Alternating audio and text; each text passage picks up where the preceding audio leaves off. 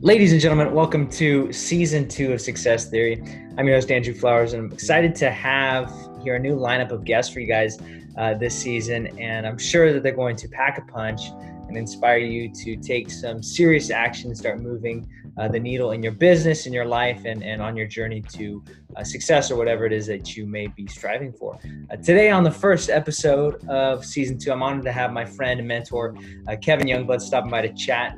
Kevin is a decorated veteran, former mayor, and a former CEO and founder of Odyssey Wear, an education technology company that sold for over $100 million in 2016.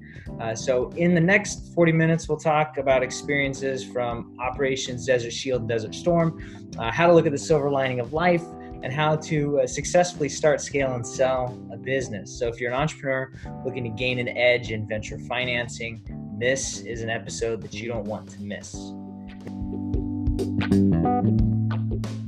Mr. Youngblood, how you doing today? Hey man, I'm doing great. Pleasure to be on here with you. And you're a great entrepreneur yourself, young man. You got a great future, and I like hanging out with guys like you.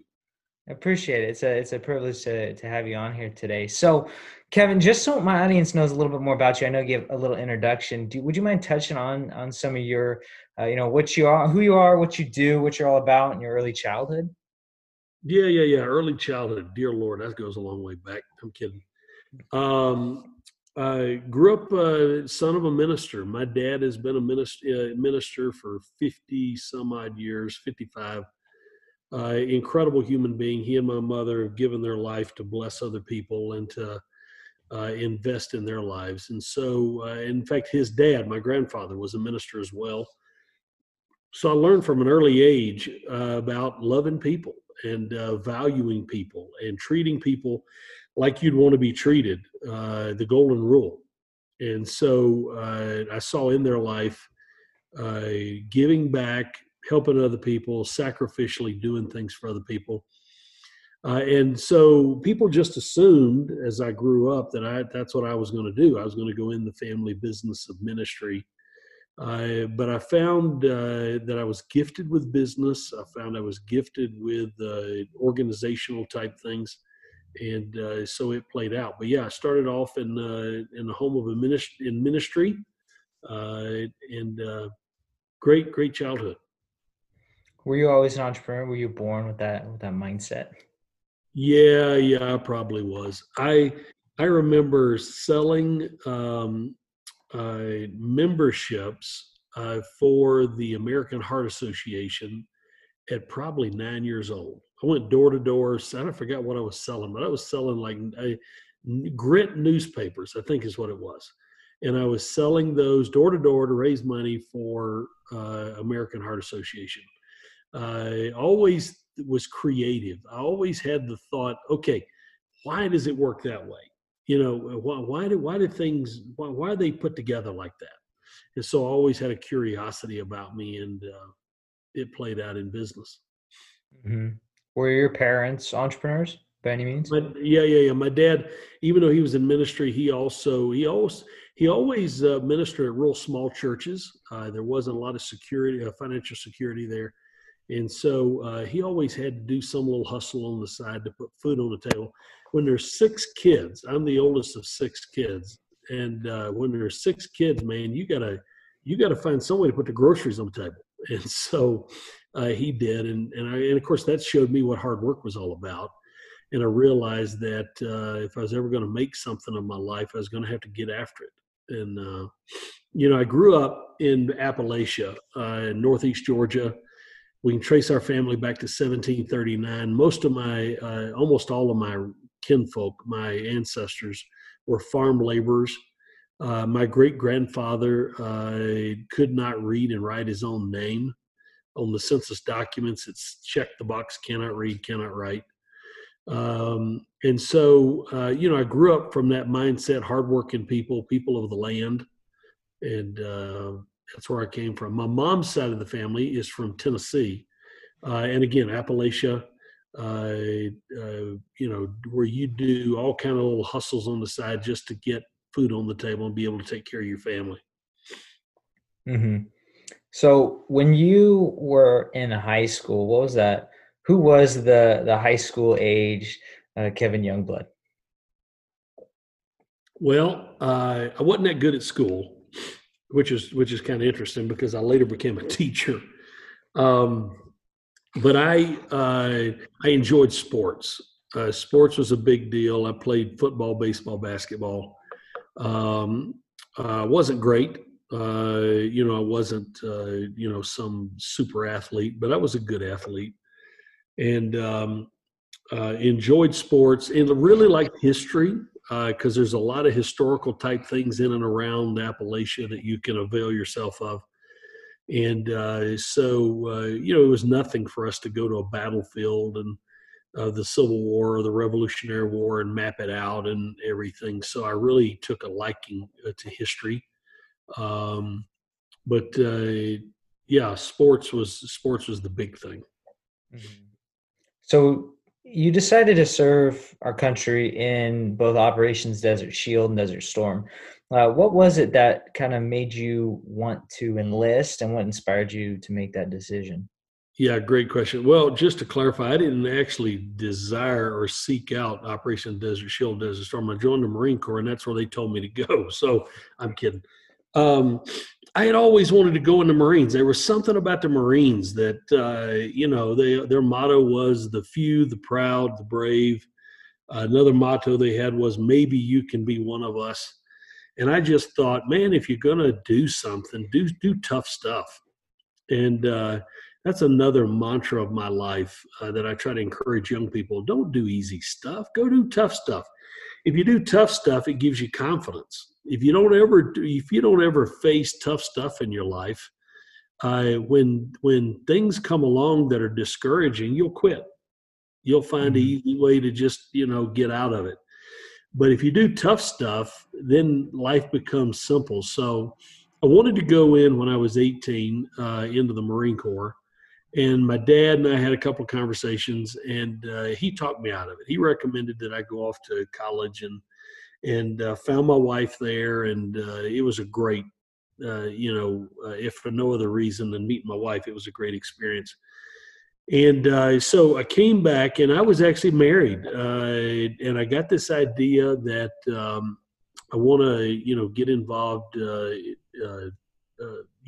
the military, and so I decided to sign up. So I called the Marine recruiter up. You'll love this, being a sales guy like this. I called him up and I said, "Okay, hey, this is who I am. I'm going to be by this afternoon to sign the paperwork. I want to go in the reserves, 6x2 contract, and I want to go to boot camp first week of June." And you know what the guy did? He started trying to sell me on the Marine Corps. He pulled out all of his feature benefit statements and he started trying to tell me why the Marine Corps was the greatest thing since sliced bread and why that I needed to join. And I was like, whoa, time out, dude. I already bought the Marine Corps. I already bought it, man. You don't need to sell me anymore. Just have the paperwork ready. So we hung up the phone.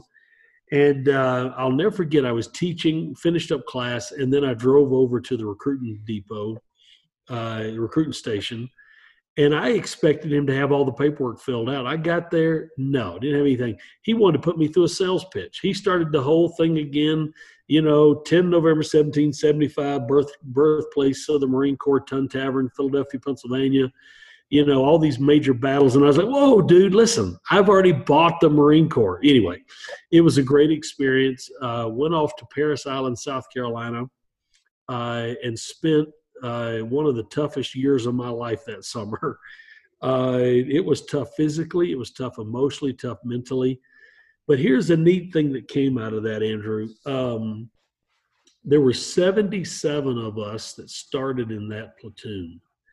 And due to a series of administrative things and injuries and people getting dropped and other stuff, we wound up graduating 49. There were 49, so we dropped 28 people from the platoon.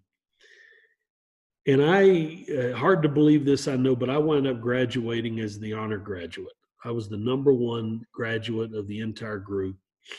And to this day, in fact, this week, Andrew, I was on the phone with one of my old Marine buddies who was at boot camp with me. And about every 5 years we get together, and it's a neat thing. When you go through the Marine Corps or you do something tough like that, there is a camaraderie and a brotherhood that comes together that, it's hard to explain, but it really is a neat thing. Mhm.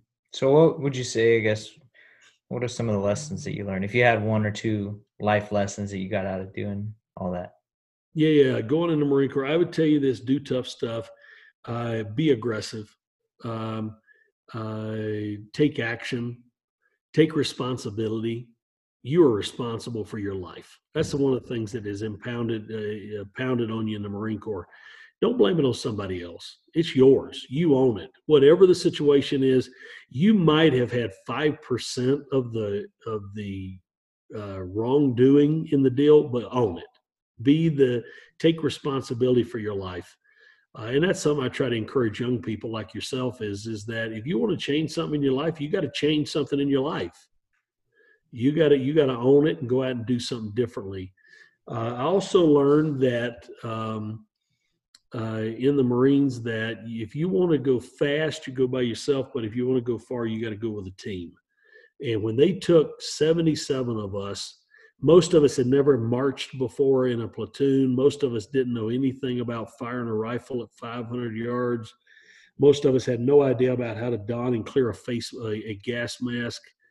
But after they teach you, literally, man, you hear the 77 boots hitting that pavement at the exact same second. It's powerful, man, of what they can do as a unit.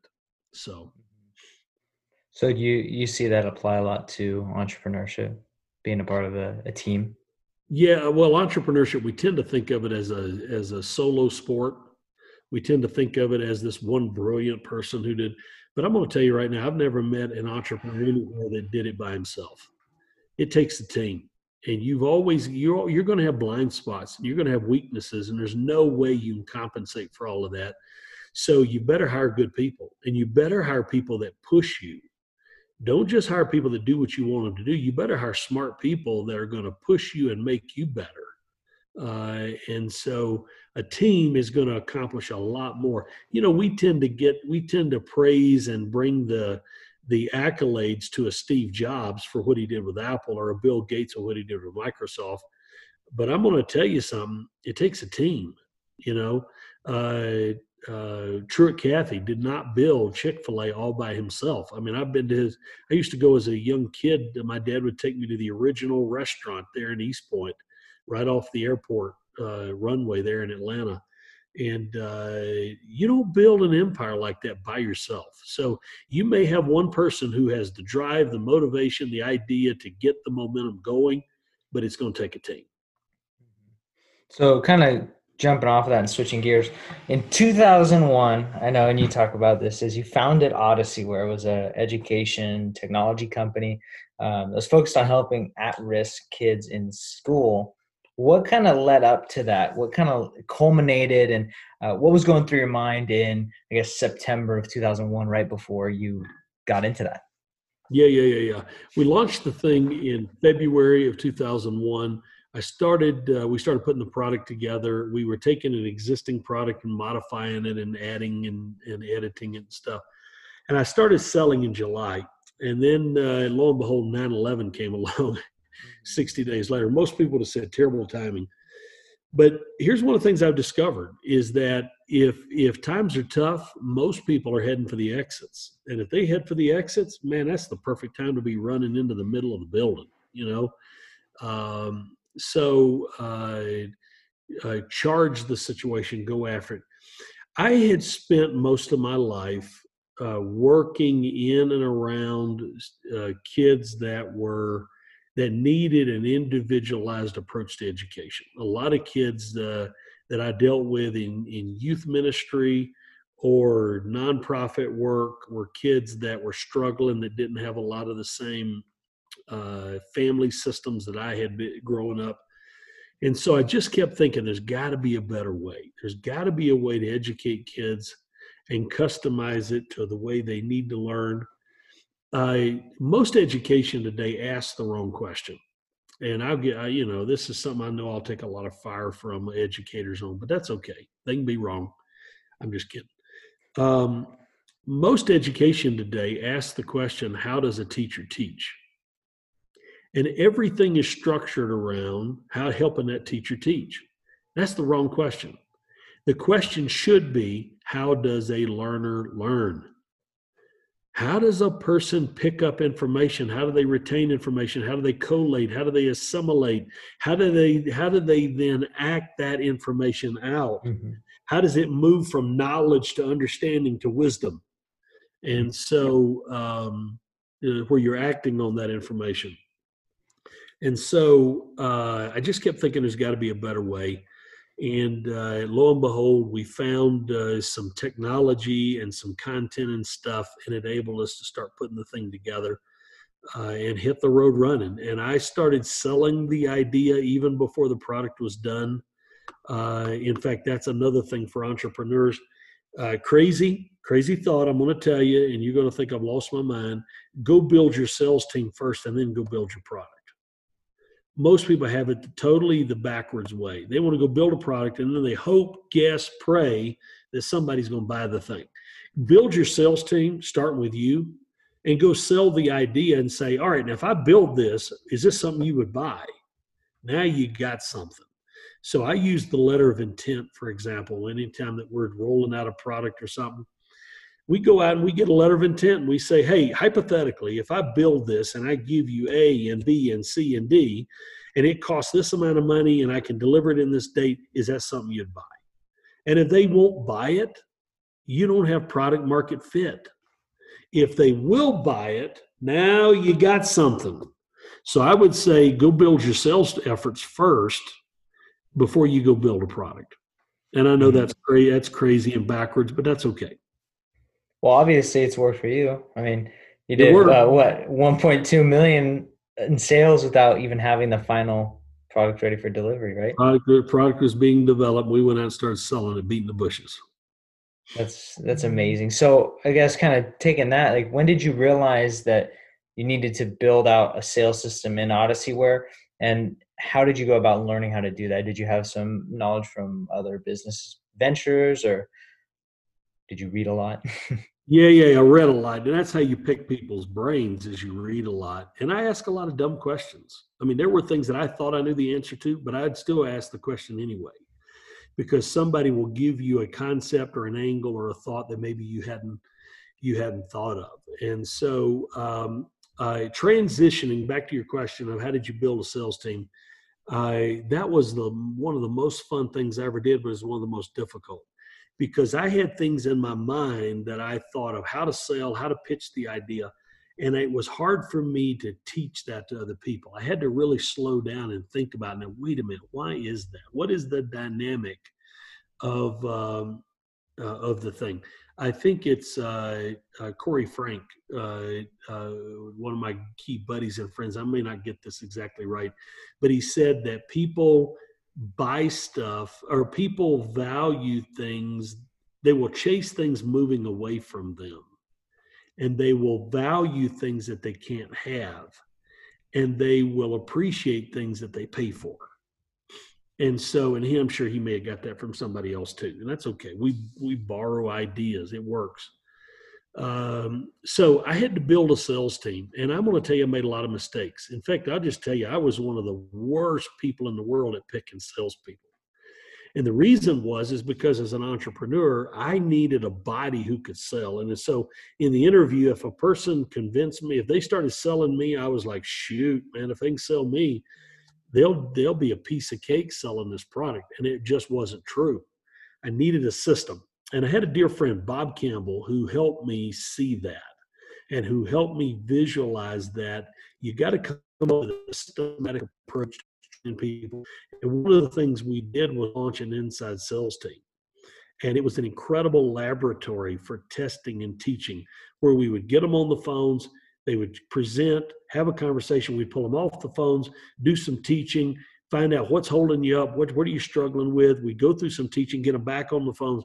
It was an incredible teaching and learning environment, which is what we're launching again now, excitedly enough, at Grand Canyon University, and I'm very excited about that, this inside sales concept.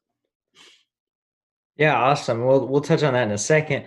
So what would be your advice to some young entrepreneurs out there? I know there's a lot that are in my sphere of influence that I talk to on the daily who, whether they have a startup, I can think of a few that have a startup that's working and it's growing, but they want to get to a point where it's all, considered a, quote unquote legit business, right? Because I know our buddy Robert talks about it a lot. If you're not reaching, say, and of course, respective of the industry and the business model, but you're not reaching $1 million in revenue a year, you're not, it's more of a side project in some people's eyes, that sort of thing. What would be your advice to helping people be able to emulate and duplicate what it is that works and how to pick those salespeople?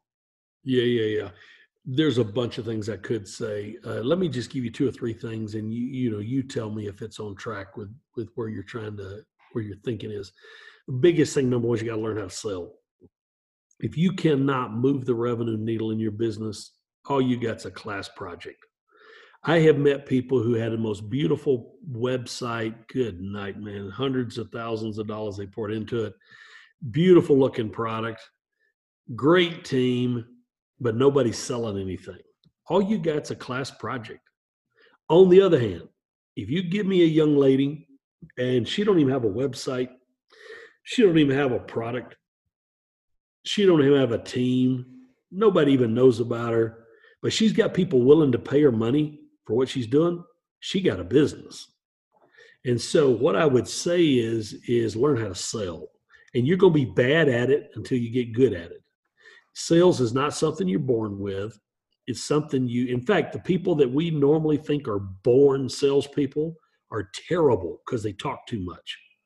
You sell with your ears. You sell with what is heard. What are you listening to? What is the statement behind the statement? What's the question behind the question? And it's those listening skills that are the key to the sales. Second thing I would say is learn how to field strip a set of financials.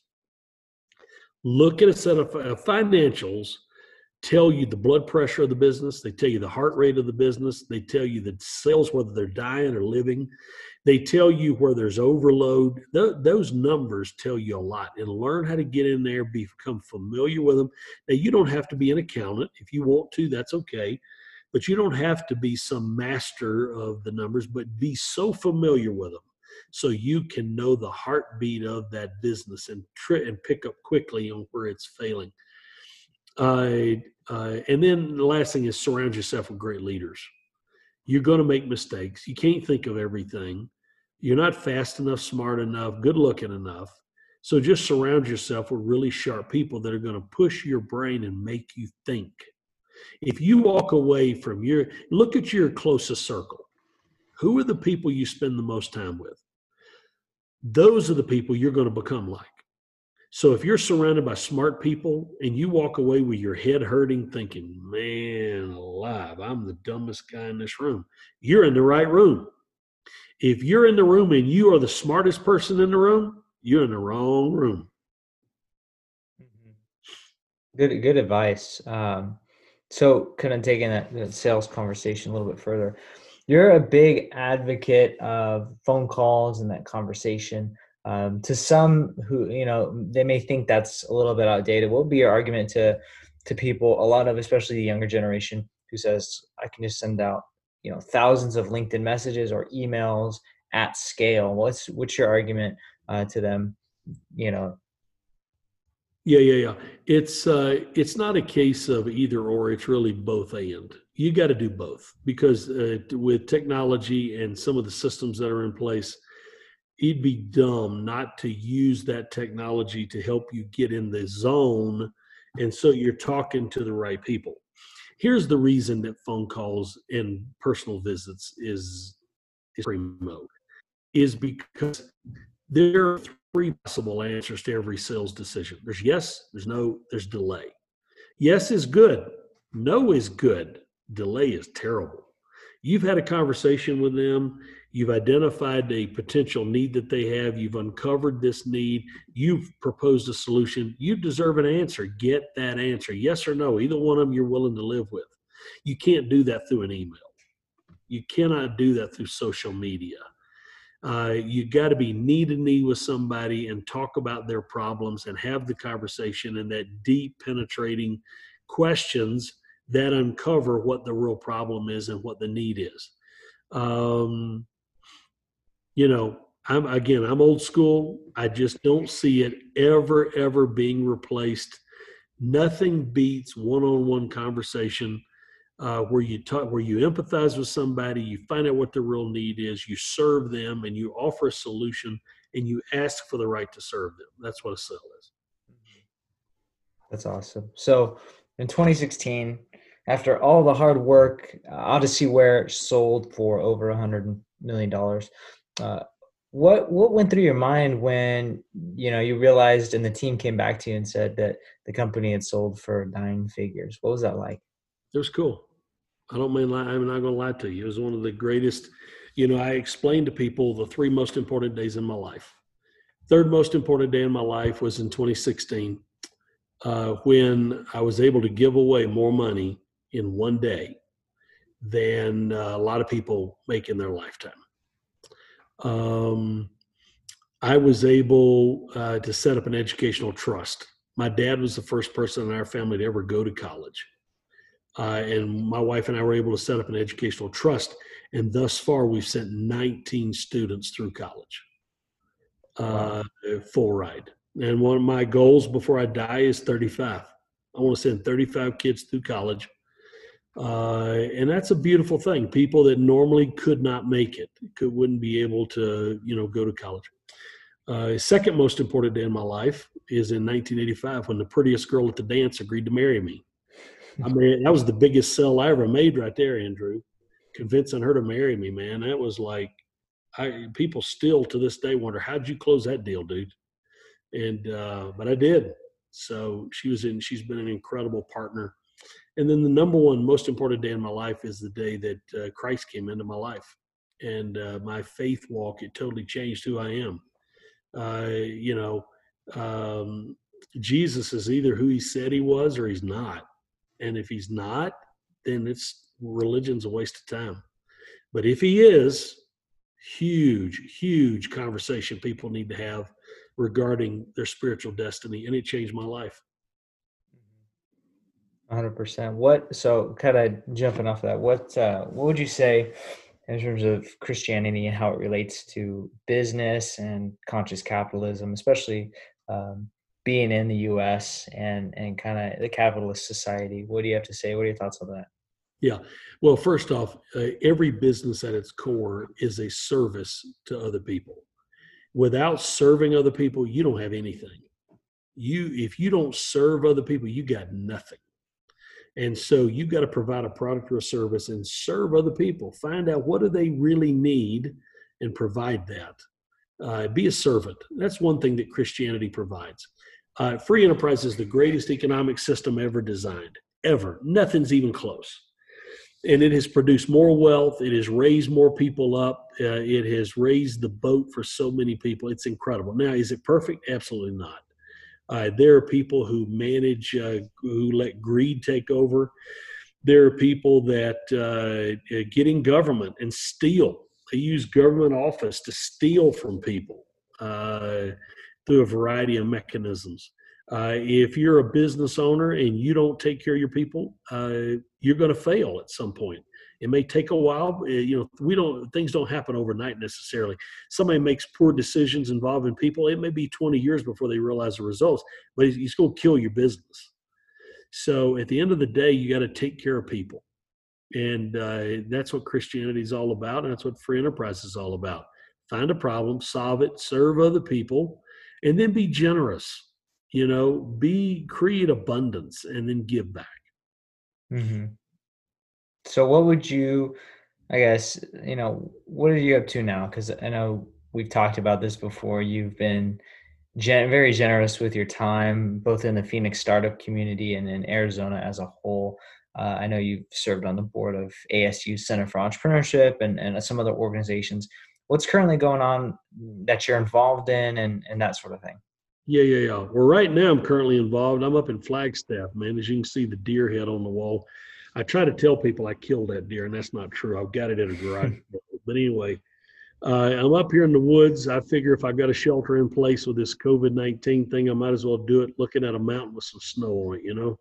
Mm-hmm. So that's what I'm doing right now.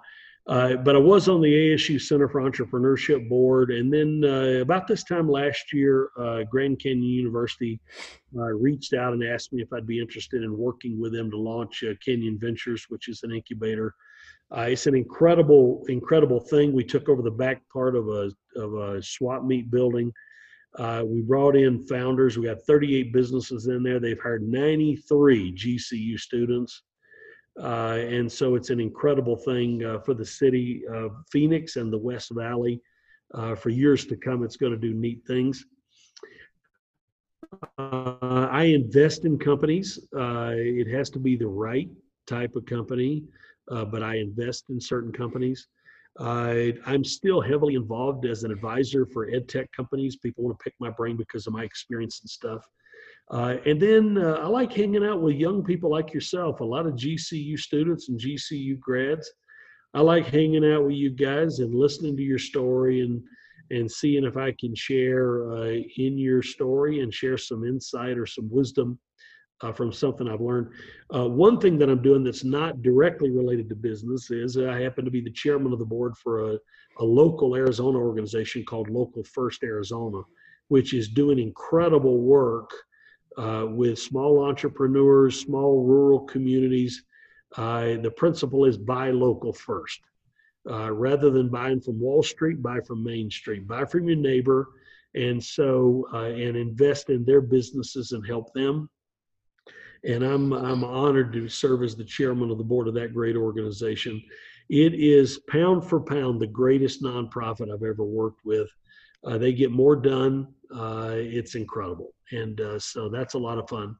My wife and I run an educational trust, as I mentioned, sending certain kids to college. We have a pretty restricted bar. The kids have got to demonstrate they have the need and the drive to do it. But we do that. What else am I involved in? That's probably it, man. Wow, that's a lot. So your schedule's probably pretty busy 24/7. Yeah. I have a lot on my plate, but you like giving back and serving other people. It's neat. Definitely. So as I kind of wrapping up here, just a few more questions. So this one's kind of an interesting one. Might have thrown you a curveball, but in 100 years, say that science and technology is not able to save humans, but there was a book that was left about your life. What would it be called, and what would the back cover say? Look at you, man. Deep stuff, buddy. Dropping the hammer on me. You gonna make an old guy think here. I would say, let me just riff a little bit and give you two or three things. How does that sound? Mm-hmm. Yeah. I think the first thing that it would say is by granny, if that guy can do it, anybody can. And I hope my life would give people hope. I hope they would look at it and say, a really good guy, generous guy, was successful and was able to help other people and be a shining light. I would say keep God in the middle of your life. There is a God and you're not him. And so when you realize that there's a great big God out there, it totally changes a lot of the way you view things. And so the other thing I would say is focus on your family. Focus on investing in those that are closest to you. Have high expectations. Don't do easy stuff. Do tough stuff. Find the toughest thing you can do and go do it. Are you going to fail? I guarantee it. And a lot of people today don't like failure. They try to structure everything in life to prevent failure. And the problem is failure is the greatest teacher in life. Failure is teaching. So when you try to avoid failure, you're avoiding teaching. You're avoiding being instructed in how life works. So do the tough stuff and be generous. Build stuff that's going to last a long time, hopefully, but build it so that you're generous to other people and you bless them. And the last thing I would say is laugh. Man, as you know, Andrew, hanging out with me, man, I'm going to try to make you smile. I'm going to try to make you laugh because life's short and people are carrying heavy burdens. A lot of times I'll walk out of a restaurant. My kids hate this. I mean, they just despise that I do this, but it works every time. We'll go walking out of a restaurant after we've just eaten, and people will be walking in, and I'll just say, hey, folks, I'm sorry, but we cleaned them out. They got nothing left. We wiped them out. They got nothing. And every time people will say, no way, man, come on, man. You didn't eat everything. Surely you saved me a chicken bone or something, you know. And the whole purpose of that is to make them smile. The whole purpose of that is to make them, smile at themselves, lighten their load a little bit. So I would say invest in laughter and invest in making people smile. And it starts with laughing at yourself. If you don't take yourself so seriously, dude, life's a lot easier. If you take yourself seriously, train wreck, dumpster fire. So what would you say if you had to give, some advice to starting entrepreneurs, intrapreneurs, college students who are getting ready to go out uncertain, especially with what's going on with this pandemic right now? What would be your advice? Don't talk, act. A lot of people want to talk a good game. Go show me what you got. Get out there and start serving people and start doing stuff. And you will find that the forces of the universe will bend in the favor and in the direction of the one who acts. Powerful stuff right there. Kevin, thanks so much for coming on the podcast. Where can people find more about you, learn more about you, get in touch, get access to you? Yeah. Well, stop by the Grand Canyon University Canyon Ventures if you want to just see what an amazing work that I just happen to be part of the whole process. That's a great thing. If you want to go to a website, go to youngblood.works, WORKS. And the last thing I'll tell you is get to work. Definitely. I love it. Kevin, thank you so much for coming on the podcast today. It means a lot. Appreciate you, my friend. Good luck, buddy.